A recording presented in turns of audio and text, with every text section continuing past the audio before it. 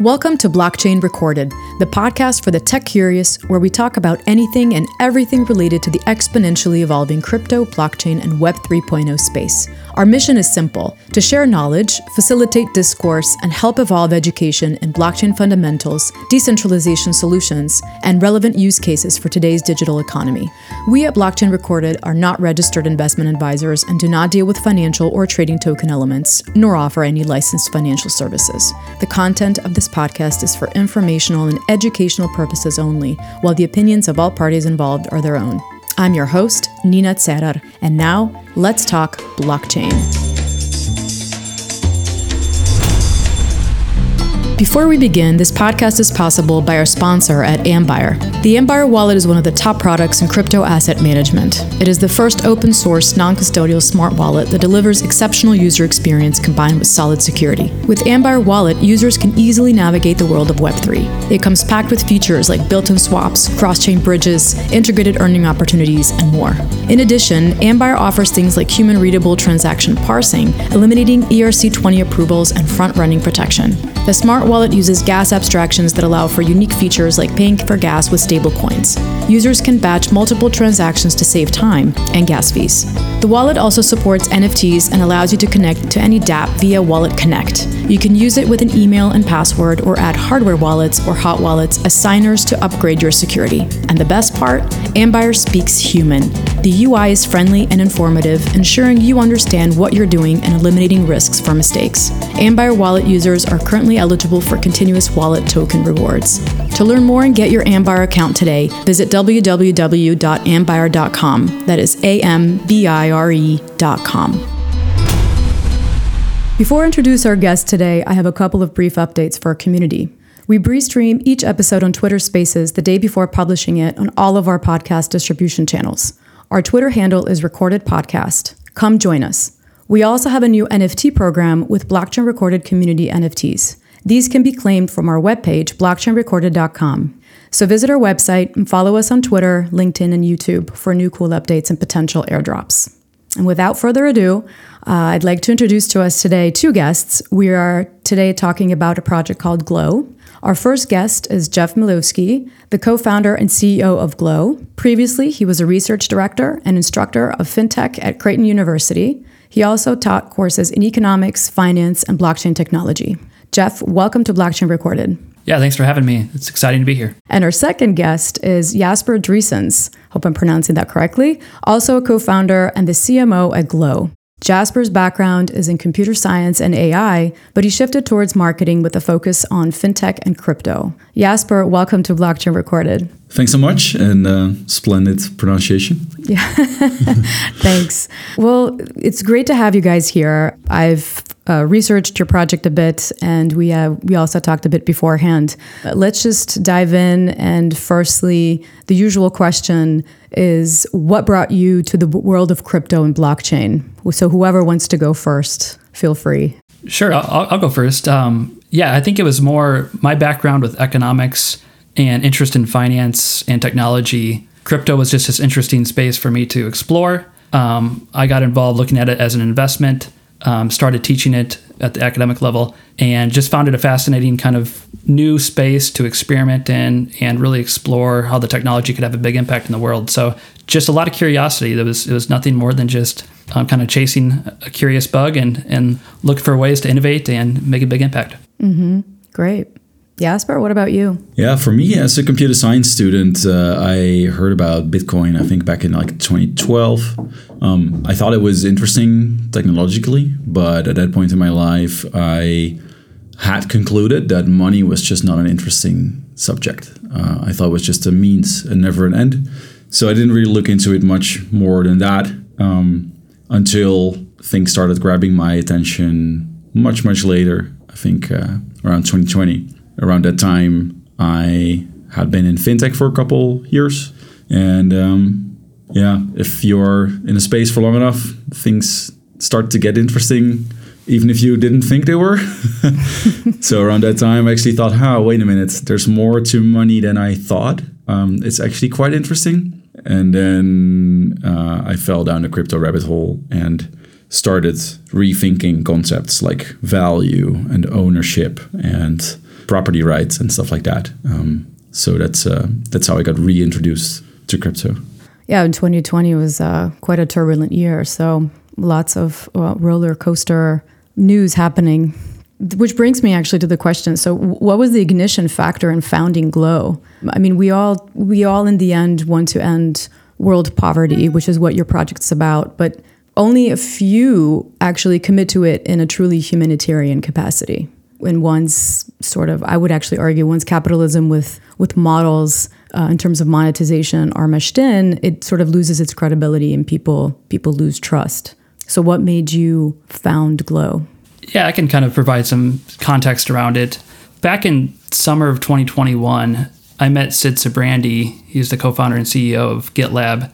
Sid originally donated $10 million to Give Directly, and Give Directly does direct cash transfers to lift people out of extreme poverty. That was a big donation, really impactful to people who received those funds. But then ideas around, $10 million goes a long way for a specific group of people. How do you think about solving extreme poverty and making a big, big change throughout this really kind of inhumane, big problem throughout the world?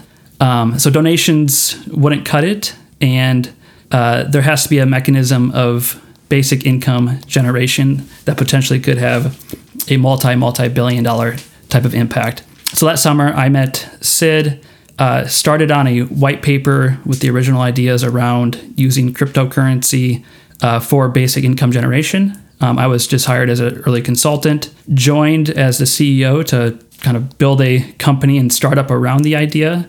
And we just took it from there in terms of hiring CTO and CMO, Jasper here, to really kind of build a team, shape the idea, and kind of innovate in the space to where if we can build a scalable model that generates basic income, we can have a big impact in the extreme poverty type of world. And it's kind of looking at the lens of, what kind of scalable solutions are out there.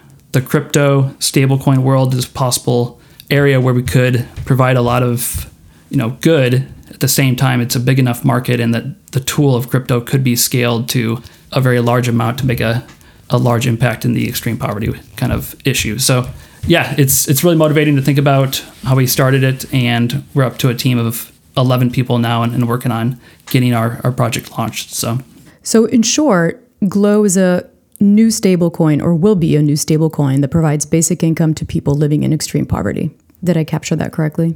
Yeah, I think there are two ways to think about Glow. So we call ourselves Glow. The thing we're going to launch is the Glow dollar. Mm-hmm. And if people from outside of crypto ask me what it is, I say something like the Glow dollar is basically a dollar, but then imagine a new version of the dollar that has philanthropy embedded into it, in the sense that it's a dollar like any other US dollar, except if you go for this dollar, then it generates basic income for people in extreme poverty on your behalf at no cost. Now, that's sort of like the high level explanation. That sounds amazing, but also a bit like magic. Mm-hmm. So, if I know that I'm talking to someone who's in crypto, I can, dig deeper a little bit. And then the explanation is, well, the Glow dollar is a stablecoin that is fully backed. So that means it's just like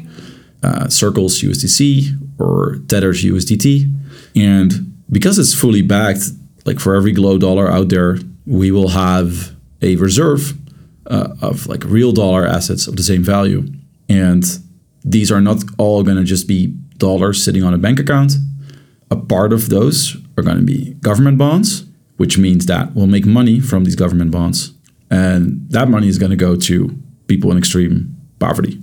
So if you hold the stablecoin, then because you hold it, we generate money, and that money goes to people in extreme poverty. Mm-hmm. Okay, you mentioned extreme poverty. Let's paint sort of the macro picture of extreme poverty and basic income in general, meaning what is the definition of extreme poverty exactly? Just to clarify this, because, well, my understanding is that it not only relates to income, but it can also be a lack of access to basic human needs, right? But furthermore, since we're talking about extreme poverty, it would be great to define what extreme poverty really means. Yeah. So extreme poverty is a definition set by the, I believe, IMF. And technically, it means if you live on less than $2.15 per day, then you are in extreme poverty. Now, that is, of course, a little bit arbitrary.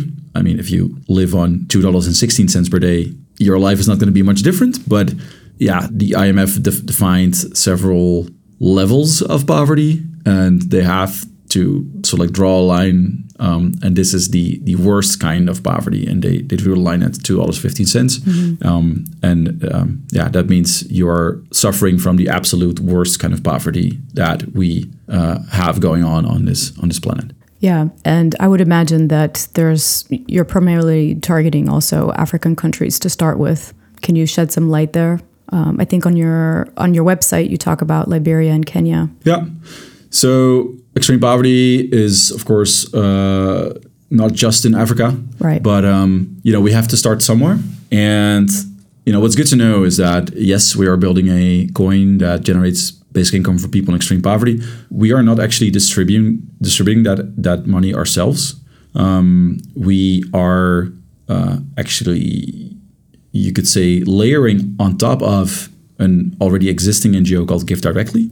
So Give Directly has nothing to do with crypto. They are just an NGO that collects donations and then turns those donations into basic incomes. And they are mostly working in countries like Liberia, Kenya, Nigeria, etc. And they're growing. They're the fastest growing NGO on the planet. So they are frequently expanding to other countries.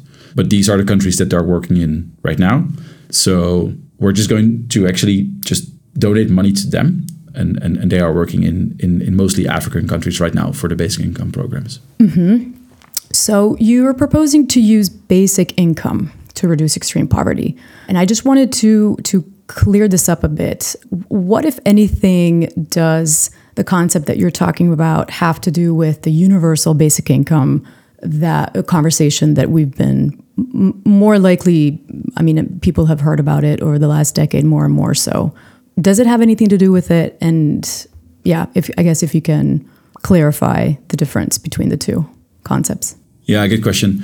In a way, they are the same. So when we talk about UBI in the public debate, often people are talking about a no strings attached income in wealthy countries like the US, that gives you an income that is like up to living standards. So then often people are talking about an income of like $1,000 a month or like $1,500 a month.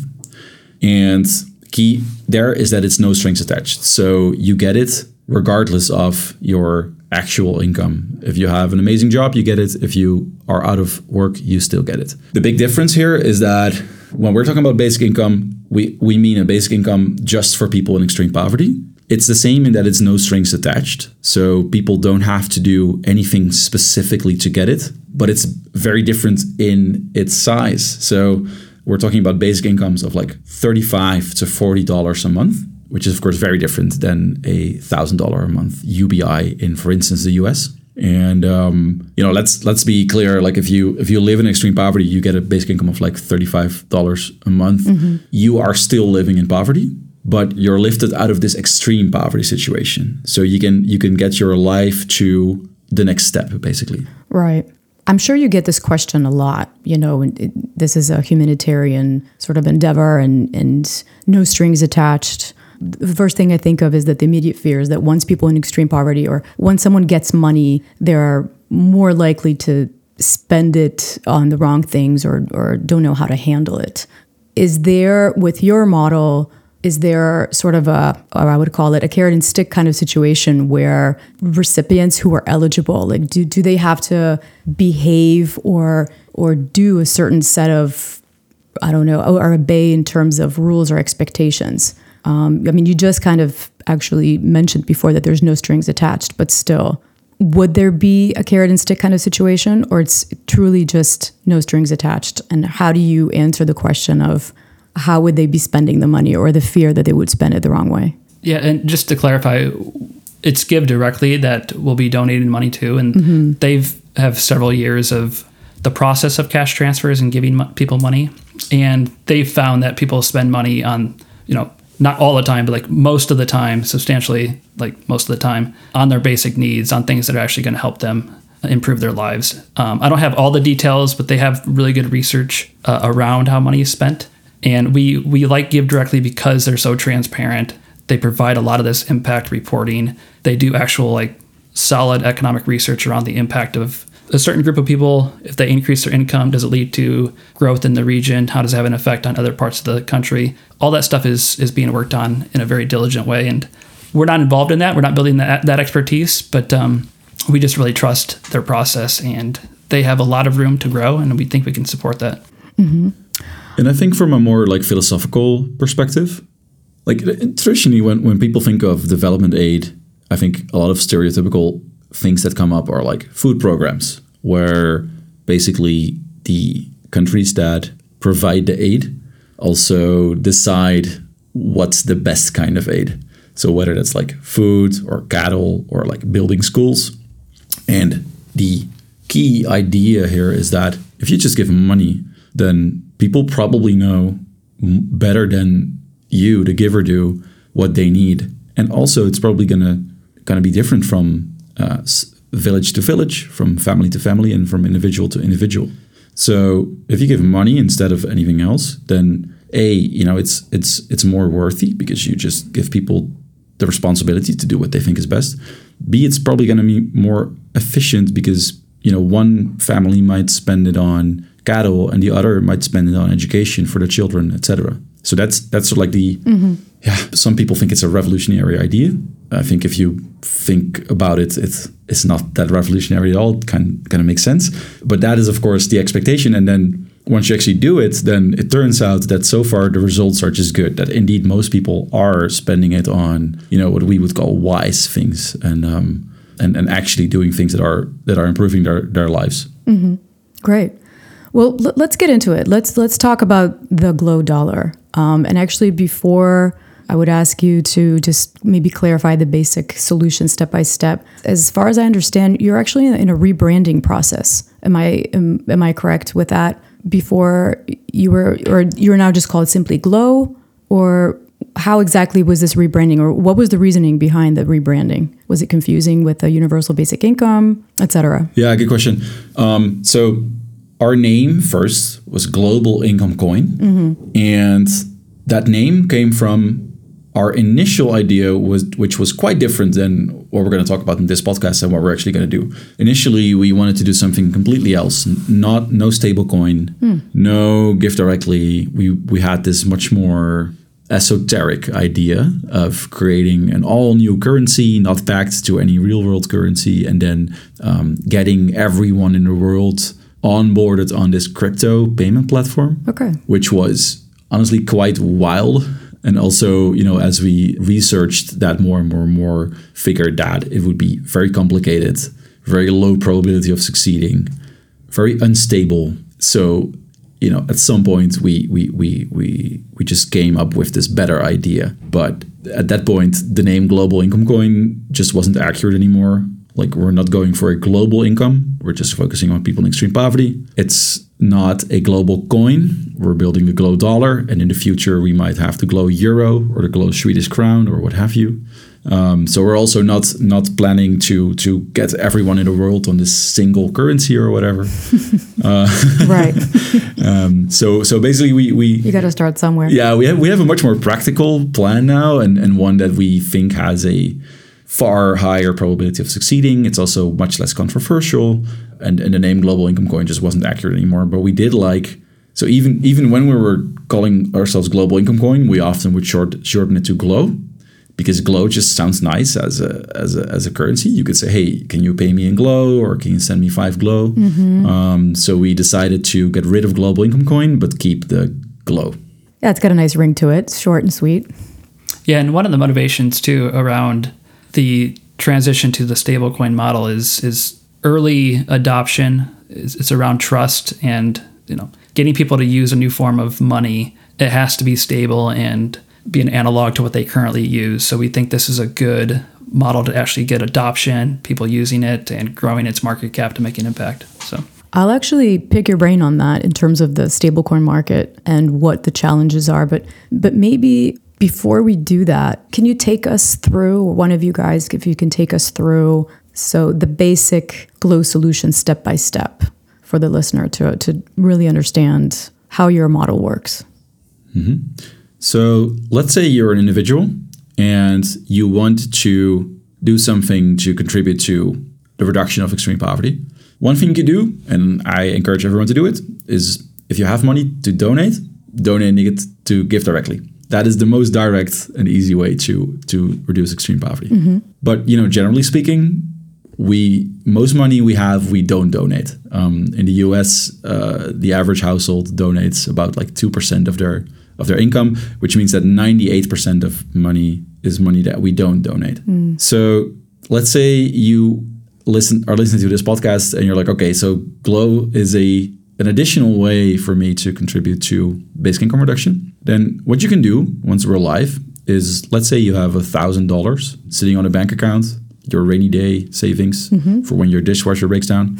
You send it to us, and then we will send you back 1,000 Glow dollars. So you send 1,000 US dollars, we send you 1,000 Glow dollars. At any point in time, you can redeem that. You can reverse that. So you send us back the 1,000 Glow dollars, and we send you back your 1,000 real dollars. But as long as you don't do that, then we will keep your 1,000 real dollars, but we'll actually invest a part of these into very low risk US government bonds. And these we can always sell. So, once you knock on our door, hey, I want my money back, we'll sell the government bonds, you get your money back. But in the meantime, we get a little bit of yield from these government bonds called T-bills. Right now, that yield is about 4% per year. So with your 1,000 Glow dollars, that means that we're making about $40 a year. And that is money we donate to Give Directly. And that means that the interesting thing now is that, before you bought Glow dollars, you owned $1,000 in savings. And then when you buy 1,000 Glow dollars, then you still own $1,000. But someone on the other end of the world is now getting a basic income because of you. And you are not losing any money in this process.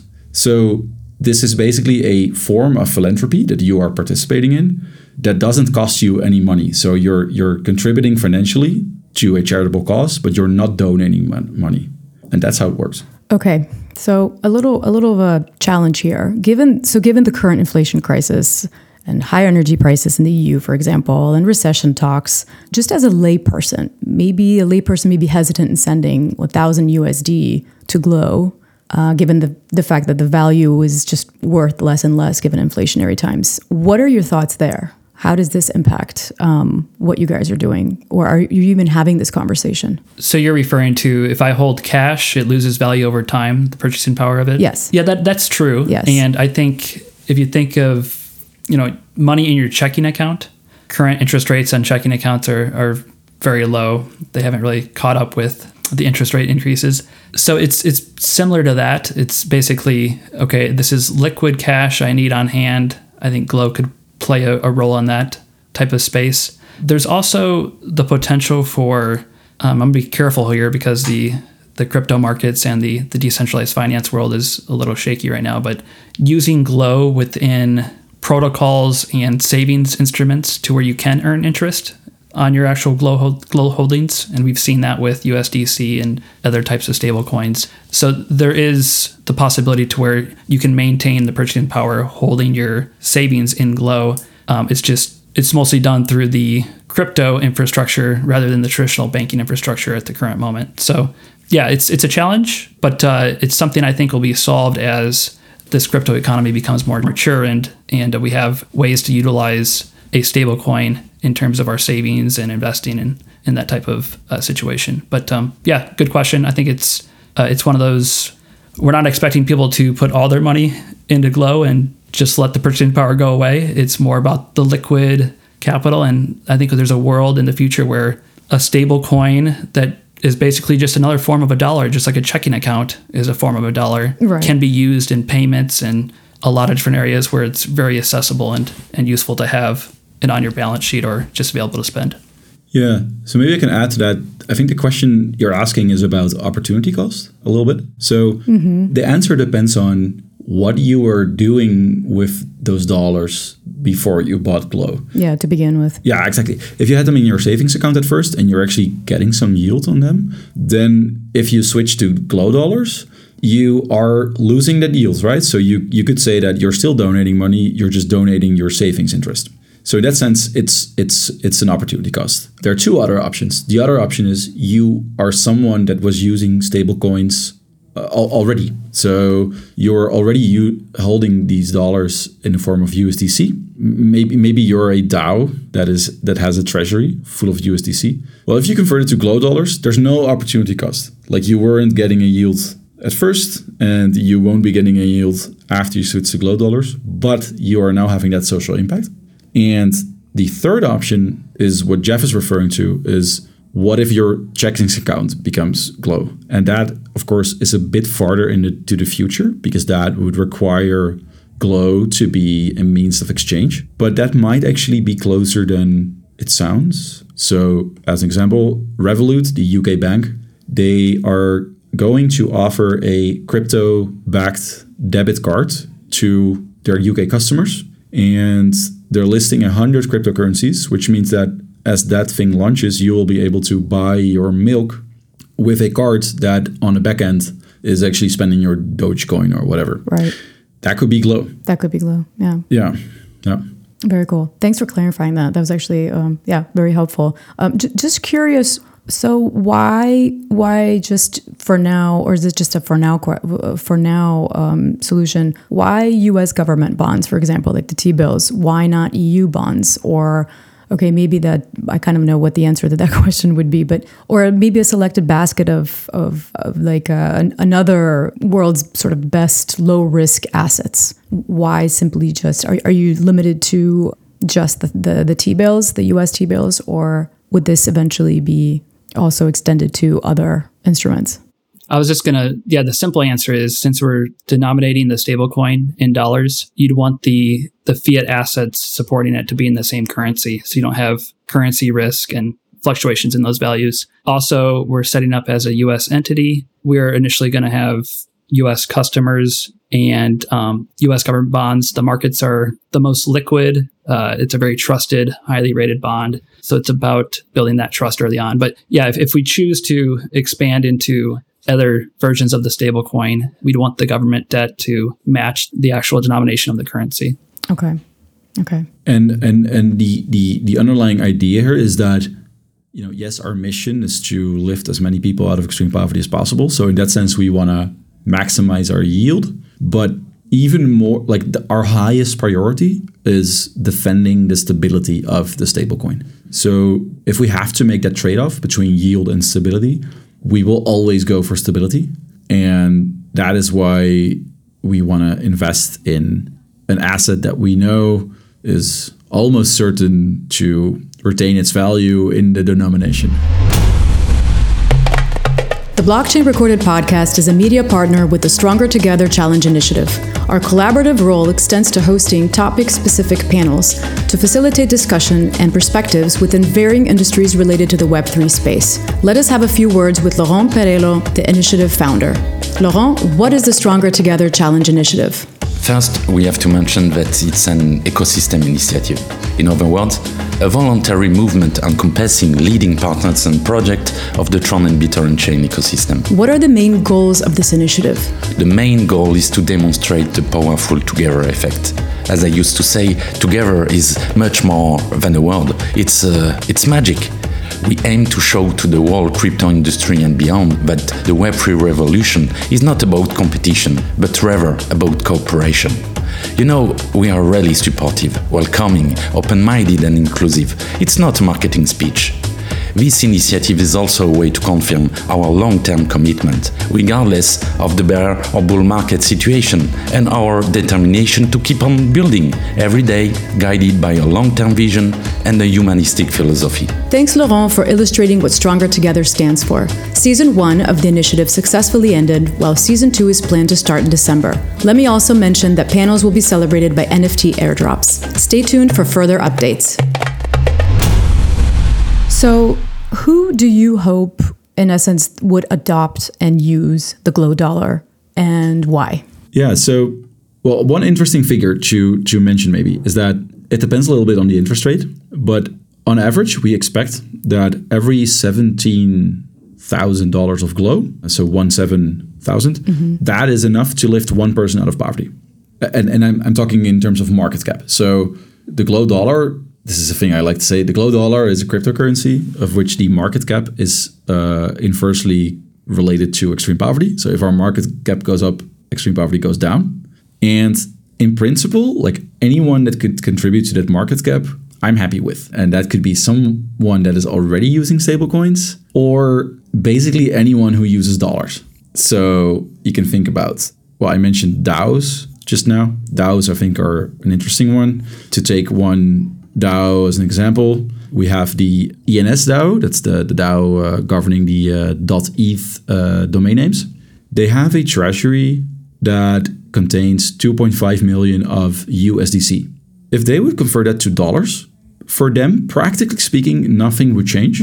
They still have a fully backed, dollar-backed stablecoin in their treasury, $2.5 million. But with this switch, they would be lifting 140 people out of extreme poverty for the time that they hold that money. So it's free social impact for this DAO, basically. For them, nothing changes, but now they're improving the world, basically. That's a DAO. Could be a household with savings. Could be a trader that is using stablecoins to, swap between other crypto assets. I expect like the type of person that is trying to live a bit more consciously. So perhaps trying to eat less meat or drive electric or fly less, like making these small changes in their daily life to, be a bit more conscious about their impact in the world. Trying to convert some money into GLOW could be one of these things, basically. Fair enough. There's also, so a lot of these, so in the decentralized finance world, protocols, say like a lending protocol, we would like to have GLOW what the products are denominated in. So currently you see a lot of Tether and USDC. There's no reason why GLOW can't be what a loan is denominated in, or some type of trading pair is actually paired with GLOW rather than USDT or another type of stable coin. So there's infrastructure layer type of demand that we think we can start to capture over time. And I think that would lead to quite a bit of market cap growth, because that's going to push people to like, if I want to participate in this DeFi protocol or this service that uses money and they're denominating their product in GLOW, I have to go buy some GLOW to be able to use that type of product. So ultimately, that's going to create a good feedback loop and get adoption growing. Great. Yeah. I'd like to actually, I'd like to tackle more about the technicals of how your project is set up or how the stablecoin works. But before, just quickly, you mentioned the Give Directly charity. And my question is then, from the Give Directly charity, how would the recipients receive the yields in real life? As in, many maybe don't have a mobile phone or internet access. And would they need a wallet or a mobile phone? How are these funds then distributed in terms of the recipients on the other end? So there might be some exceptions, but as far as I'm aware, Give Directly almost always distributes these payments through mobile money platforms. So these are, I think the most well-known one is M-Pesa. Okay. And as far as I understand it, that's a platform where you can basically send and receive money through text messages. Yeah. So you do have to have a cell phone, but it doesn't need to be a smartphone, and it doesn't need to have an internet connection. And these are actually fairly well used there. I'm not an expert, but I think that is almost always how Give Directly is reaching these people in terms of how to send money to them. Yeah, and we'll be donating fiat dollars, so they won't be actually donating the stable coin. It's whatever's in their local currency. Okay, let's dive deeper into the technicals. Or actually also, Jeff, you alluded a little bit before about the trust factor. So the stablecoin market has certainly gone through sort of its roller coaster ups and downs. We've all heard of the Luna fiasco and among others. What are the challenges in launching in a stablecoin market, given I would imagine that trust and perception are high up there, despite the fact that you actually, as I understand, you're a nonprofit. Correct.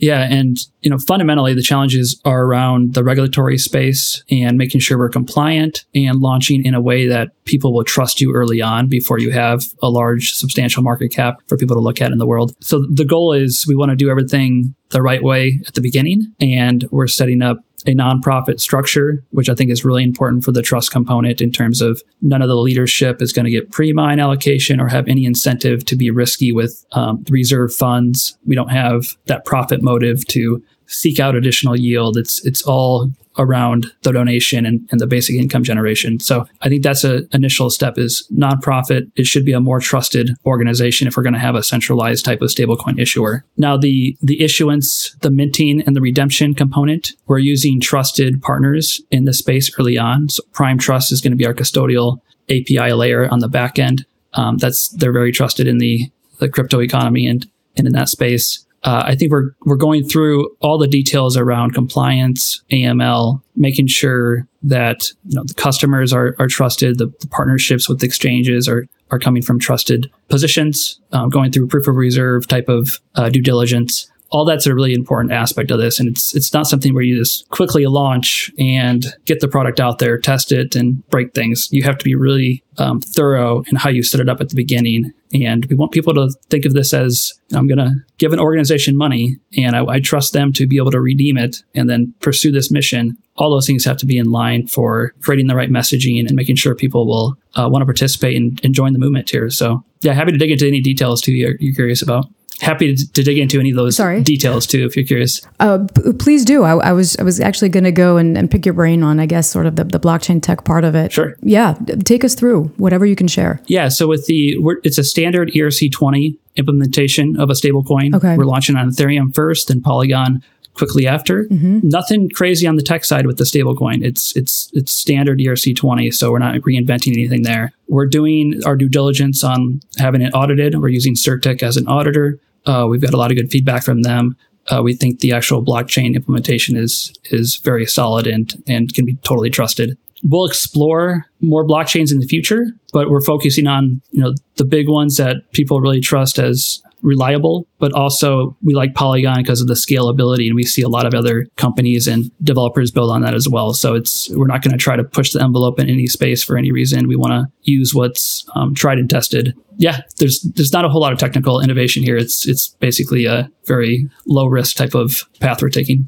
Yeah, and I think what's funny is that when you trust a stablecoin, it seems you start thinking about the smart contract aspect, like how secure are the smart contracts. That's actually not the most interesting part, because that is, unless you do crazy stuff, that is, like Jeff saying, like that's kind of like standard procedure right now. Like if you trust a stablecoin, what you should ask more is the reserve aspect. So you have these tokens floating around on the blockchain. That's all good and fine, and you can audit the smart contracts. But that doesn't mean that for every token out there's an actual dollar in an actual reserve in the real world. And that is like the off-chain aspect. And that's actually much more risky, in my opinion, when you're trying to trust a stablecoin. Yeah, no, for sure. I mean, I think we've all witnessed what's been going on, not just in terms of, this is not a stablecoin, but yeah, in terms of when the problem of reserves with the FTX fiasco. But surely... And this actually leads me to my next question. In terms of the USD peg, on your website, you guys say that Glow is a fully backed stablecoin pegged to the US dollar. So how do you handle the USD peg, and what exactly does that mean in the back? Yeah. So what that means on a high level is that anyone that has these tokens, Glow dollar tokens, can trust that a year from now, 10 years from now, a month from now, every one of these tokens is still worth $1, meaning that they can either purchase something worth $1 with these tokens or get the actual dollar back. And how we make sure that that's the case is that, we have this off-chain reserve, which is a treasury with either literal US dollars on bank accounts or 3-month maturity treasury bills worth $1. And in accounting, these things are so low risk that they are categorized as cash and cash equivalents. So we will only have cash and cash equivalents. Mm-hmm. And when you knock on our door and you have Glow dollars, you can get your real dollars back. I'm oversimplifying this a little bit because most people will actually not interact with us directly, but with a crypto exchange. So there might be one step in between where you knock on the door of the crypto exchange to get your dollars back, and then the crypto exchange knocks on our door to get the dollar back. And in very stressful situations, there might be a delay there. We're gonna do everything we can to make sure that delay does not happen. So we're gonna make sure that a part of our reserve is like actual cash and not these treasuries. But in theory, there could be a delay. But the fact that there is a dollar or a government bond worth $1 in our reserve, that is what ultimately defends this back. And it could be the case that on some decentralized exchanges, due to trading and arbitrageurs, like maybe the Glow dollar trades a little bit above or a little bit below their $1.00 value on that exchange. Mm-hmm. But that should never be a situation for quite long, because if that's true, then someone is going to take the opportunity to buy the Glow dollar for a little bit cheaper than $1, then knock on our door to get an actual dollar and then make a profit. So that is how we all defend it back.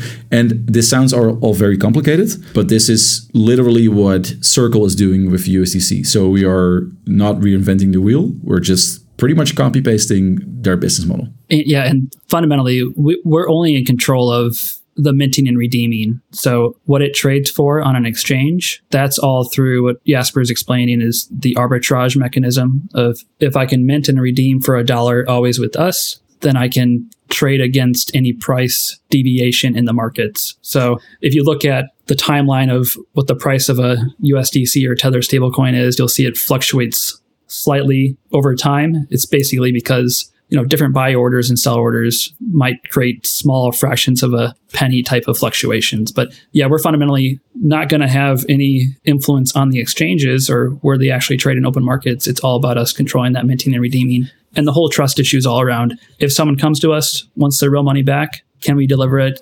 Can we deliver it fast? So we'll be really, really stringent and make sure we're really focusing on liquidity. And that's why we talk about short-term treasuries, highly liquid markets, things that can be transferred into cash very readily. And that's the biggest problem with a lot of this crisis moment in crypto is like the liquidity to try to up. The assets might be there, but you can't turn it into something that people want. So we'll be really focused on that. Right. Just to clarify, is your Glow dollar distribution protocol plan, so it's all going to be on chain? No, we'll have on our website a platform where people can sign up for an account. Mm-hmm. Initially, it'll be US entities, so businesses will be able to sign up to buy Glow directly from us or redeem it directly from us. And then we see a world where the broader public will be accessing Glow with exchanges and payment providers. We might later on implement direct individual platform accounts, but right now we're starting with the US entity type of structure. Yeah, so it's not your MakerDAO type of stablecoin implementation. It's definitely a centralized Circle type of implementation. Mm-hmm. Yeah, so there are challenges around making sure people trust the centralized versus decentralized. And I think the nonprofit and our governance structure is one of those aspects that lets people say like, okay, we trust the organization, the decisions in the organization, because they don't have the incentives to be risky or not be secure in how they manage funds and do those things. Mm-hmm. Yeah, maybe that's good to just blanket clarify for everyone listening. Right. This is a total nonprofit. So like the only people making money here are obviously the people who receive the basic income. And we have employees and they get salaries. Nothing out of the ordinary, salaries that you would expect in a tech company. That money comes from separate donors. So right now that is the C. Brandy Foundation. And in the future, we are looking to expand to more philanthropists who donate money. That is where we'll pay our salaries from and our legal costs and marketing costs and stuff like that. The money we generate from the reserve is separate from that. So 100% of the money we generate from the reserve is going to Give Directly. So these are completely, you could say there's like a Chinese wall between these money streams. And we don't have investors, so we only have donors. They are losing all the money that they donate to us. So there is no profit scheme here. And we're going to try to be as transparent in any way possible with like our own attestations, audits, and just publishing documents publicly by default. Like we want to keep as little secrets as possible, because interestingly, the fact that we're a crypto project works against us here. Mm-hmm. Like we need crypto to do this, but people associate crypto with profit-making schemes, and that's difficult. Yes. Yeah. I like to use blockchain as the term. We're leveraging blockchain. It's not just crypto. Crypto has a speculative connotation. I think blockchain is proving to be a very useful and trusted technology, and I think that's important to emphasize. No, absolutely. When we're talking about the fundamentals, for sure. Thanks for clarifying that, because I was going to ask how you guys are taking care of your salaries and taking care of your expenses, and if this is a strictly nonprofit project. I keep coming back sort of to the trust factor. You know, you're like you said, crypto does have this sort of speculative aspect. We all know what's going on currently in the markets. What are you doing to gain the trust factor? I mean, right now, because I still think, in terms of regulated versus unregulated stable coins, and I think people are wary of new projects that are using this in their models. What exactly are you doing to gain the trust? Yeah, we're doing a couple things, and we're going to do more things. So what we do right now is, as much as possible, like by default, we will publish our internal documentation externally. Right now, that's not much. It's, for instance, our draft white paper that has been public from the very start, from the very draft that Sid Sijbrandij and Jeff made together. And from day one, we invited anyone to read it and even comment on it. Now, obviously, that is not going to give us the trust to handle millions of consumer money, but it is it's one of the things. Yeah, it is the first act to get into that habit, and we will do that as we launch as well. So our example Circle UCC, they're doing a pretty good job in doing daily attestation. So every day they publish, what is in their reserve, how many T-bills do they have, how much cash. We want to take it one step further and give real-time insight, because there's just no reason for us to keep a secret there. So we want to provide real-time insight in literally which bonds we own, where they are at, et cetera, et cetera. And we are looking to get third-party audits as well, such that you don't have to trust just us. And the other thing I think is important is that we are playing by the rules in terms of regulations. So, our goal is not to bend the definition of money or something like that. Like a lot of crypto projects are about that super interesting stuff, but that's not what we're doing. We are just trying to get this new form of philanthropy off the ground. So we're just going to do what regulators say we should do, and be a financial institution in that way that you can trust and you can verify. Yeah, and the importance of having a U.S. entity and based in the U.S. is something that is important for that regulatory aspect. So again, we have no incentive to want to push boundaries here. It's obviously, it makes our lives easier if the regulatory landscape is more clear and more flexible. But truly, we just want to build this mechanism of giving, and we think the blockchain implementation of money is something that can really scale. So however we can help shape this space and show people that you can build something that is actually having a really big positive impact, I think that's going to be important in terms of helping, work through all the regulatory changes and being a strong voice in that world. So, sure. Great. Well, this has been, thanks for clarifying all my questions. Where are you now in terms of your milestone timeline? Or can you let us maybe in on a little bit on the Glow roadmap, what you guys are working on and when the launch you're planning on is? Definitely. We are almost ready to do what we call the soft launch. Soft launch is the moment where we are internally ready from a tech perspective and from a legal perspective to have a US business create an account on our platform, send us US dollars, and get back Glow dollars. And we're going to test that out with a company of people in our own network. So you could call it like a private beta to test out the rails and see if it all works. Yeah, that's hopefully going to happen in a couple of weeks. So that's super exciting, and that is the moment where we will have for the first time a non-zero market cap. And then a little bit later, it's probably the moment where we will be available on decentralized exchanges. Okay. So, if people are familiar with DeFi and crypto wallets and stuff like that, then they will be able to get their hands on Glow. That's cool. For us, the more interesting moment is when we will be listed on a centralized exchange because that is probably how most people are going to buy Glow. So, for example, like my parents will buy some Glow. Mm-hmm. I wouldn't dare to send them to Uniswap. I wouldn't. Mine either. No. But opening up an account on something like Coinbase, that's probably something they'll be able to do. Right. We're in talk with a lot of centralized exchanges. They have other things on their mind right now. Yeah. So listing this, the climate's a little tricky right now. Yeah. Yeah. So on the one hand, they really like us because some of them have been trying to do things that are good for their brand, trying to show that crypto is not just about profit making. And some of them really see Glow as a beautiful example of how to use blockchain for social good. So on the one hand, they really love that. On the other hand, it's this cute philanthropy coin and they're now working over hours to do proof of reserves and stuff like that. So that might get a little bit delayed, but hopefully early on, hopefully Q1 next year is that moment. Oh, that sounds great. This kind of reinforces how we think about building trust to the soft launch, the private beta. We're going to make sure all the bugs are worked out. It's very secure, like triple check everything. That's what that phase is for. So when we actually say, hey, public, sign up for an account with us, issue some Glow, like there's no vulnerabilities. We're doing penetration testing and making sure we're really thorough on that space. But just wanted to emphasize that because I think it's part of the trust conversation on the technical side.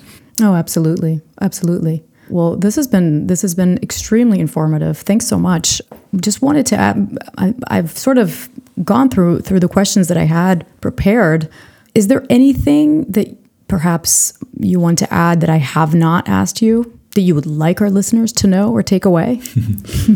Thanks. That's not a trick question. That's a very, very generous question. Well, perhaps I would like to end by exciting people a little bit with the potential scale of this thing. So, we're going to try to lift as many people out of extreme poverty as possible. Right now, 650 million people live in extreme poverty. Yeah. So that is a lot. And like I already said, if anyone listening wants to reduce that number, then donate to Give Directly. If you donate $40 a month, they can lift one person out of extreme poverty. Now, if we add the Glow dollar, then like I mentioned, let's say $17,000 of Glow market cap will lift one person out of poverty. Now, there are a couple of scenarios. So let's say that Tether, like the leadership at Tether listens to this podcast and thinks, you know what, we're going to do this. We're going to be a nonprofit. We're going to do exactly what the Glow dollar is going to be doing. Their market cap is 65 billion right now. And if the Glow dollar reaches 65 billion market cap, so the market cap of Tether, that would enable us to lift 3.7 million people out of extreme poverty. And the complete stablecoin market is about $150 billion. If we would get to 100% of that market, we would be able to lift 8.4 million people out of poverty. Wow. So that's the potential impact we can have within the current stablecoin market. Like we can also look at what would happen if we get mainstream, so non-crypto adoption. For instance, people with cash savings, they could convert some of those savings to the Glow dollar. The total amount of savings of US citizens is $10.6 trillion. That's a lot of dollars. If 1% of the money were converted to Glow, we would be able to lift 6 million people out of poverty. So that's like the size of a small country. And now if all of that money would go to Glow, so if everyone, 100% of US savings deposit would be Glow, then we would almost already be able to help everyone in extreme poverty. And in general, that is our goal. So completely ending extreme poverty is our goal. That is ambitious, of course, but to solve all extreme poverty, we would need Glow to be a little over 8% of all the money in the world.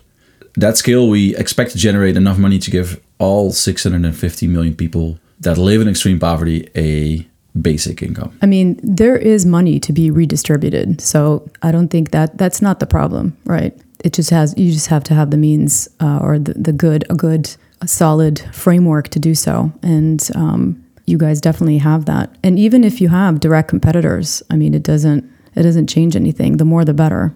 Well, that's at least how I would see it. Yeah, and to emphasize too, it's the embedded philanthropy or the passive philanthropy model. I want people to really think about that and how it applies to money. Money's this huge market, and just like Patagonia has a social cause with its product, that's the clothing market. We're operating in the money market. It's very, very large and could have a huge impact. And if people view money as something that they can attach some type of good feeling to and can want to support the movement of using a money that actually has big societal impact is something I hope people really grasp and take away from this. Oh, absolutely. You did mention before in terms of where to donate, but what's, if you guys can just share, what's the best way to follow your work or contact and, of course, participate? Where should people look you guys up? So if people are on Twitter, then our handle there is GLOW$, so GLO$. And otherwise, our website is glowdollar.org. And there you can sign up for email updates. And if you do, then we will definitely let you know when you can actually get some GLOW$ on your balance sheet. Awesome. We'll definitely add that information on our show notes. Is there anything else that you want to add to wrap this up? Because I think that this is a good point where we can end this. Yeah, if people are inspired, I potentially think that this could be a new form of philanthropy that could lift millions of people out of poverty. I think that using the GLOW$ could turn into something like a social movement. Mm-hmm. But every social movement does need the first couple of first movers, the early adopters, basically. So if anyone's listening to this and sees what we're trying to do here and agrees that extreme poverty is inhumane and should be reduced, then you can, wait and see where the project ends up. But you can also try to help us out and try to be one of the early adopters, because that decision of yours might inspire others, and that could set a snowball rolling that might lead to something very good. So that's an appeal to your listeners. If you resonate with this, then please join our community and let's get this thing off the ground. Yeah, and if you're building in a space and you're going to utilize stablecoins, think about Glow as a potential solution within the products you're building, because I think ecosystem growth and support is going to be really important. Great. Jeff, Jasper, thanks so much for talking with me today. I think Glow has a solid framework, and as with any humanitarian solution, trust and adoption and just this mentality of a social movement are all key in order to gain traction. Especially during challenging marketing conditions we seem to hear on a daily basis. I think it's even more important. And I look forward to hearing about the GLOW$ launch next year. And I'm happy to have facilitated further the understanding of what Glow is all about. So thanks so much to both for being with us today. Thanks for having us. We really appreciate it. Yeah, thanks. Thanks again to our guest, as well as thank you everyone for listening. Thank you also to the Bariam Music team for providing their music. You can check out their latest album on bariammusic.com. You can find all supporting information on our website, blockchainrecorded.com, and listen to us on Google, Apple, and Amazon Podcasts, as well as Spotify, Radio Public, and Stitcher. Stay healthy and tuned for our next episode.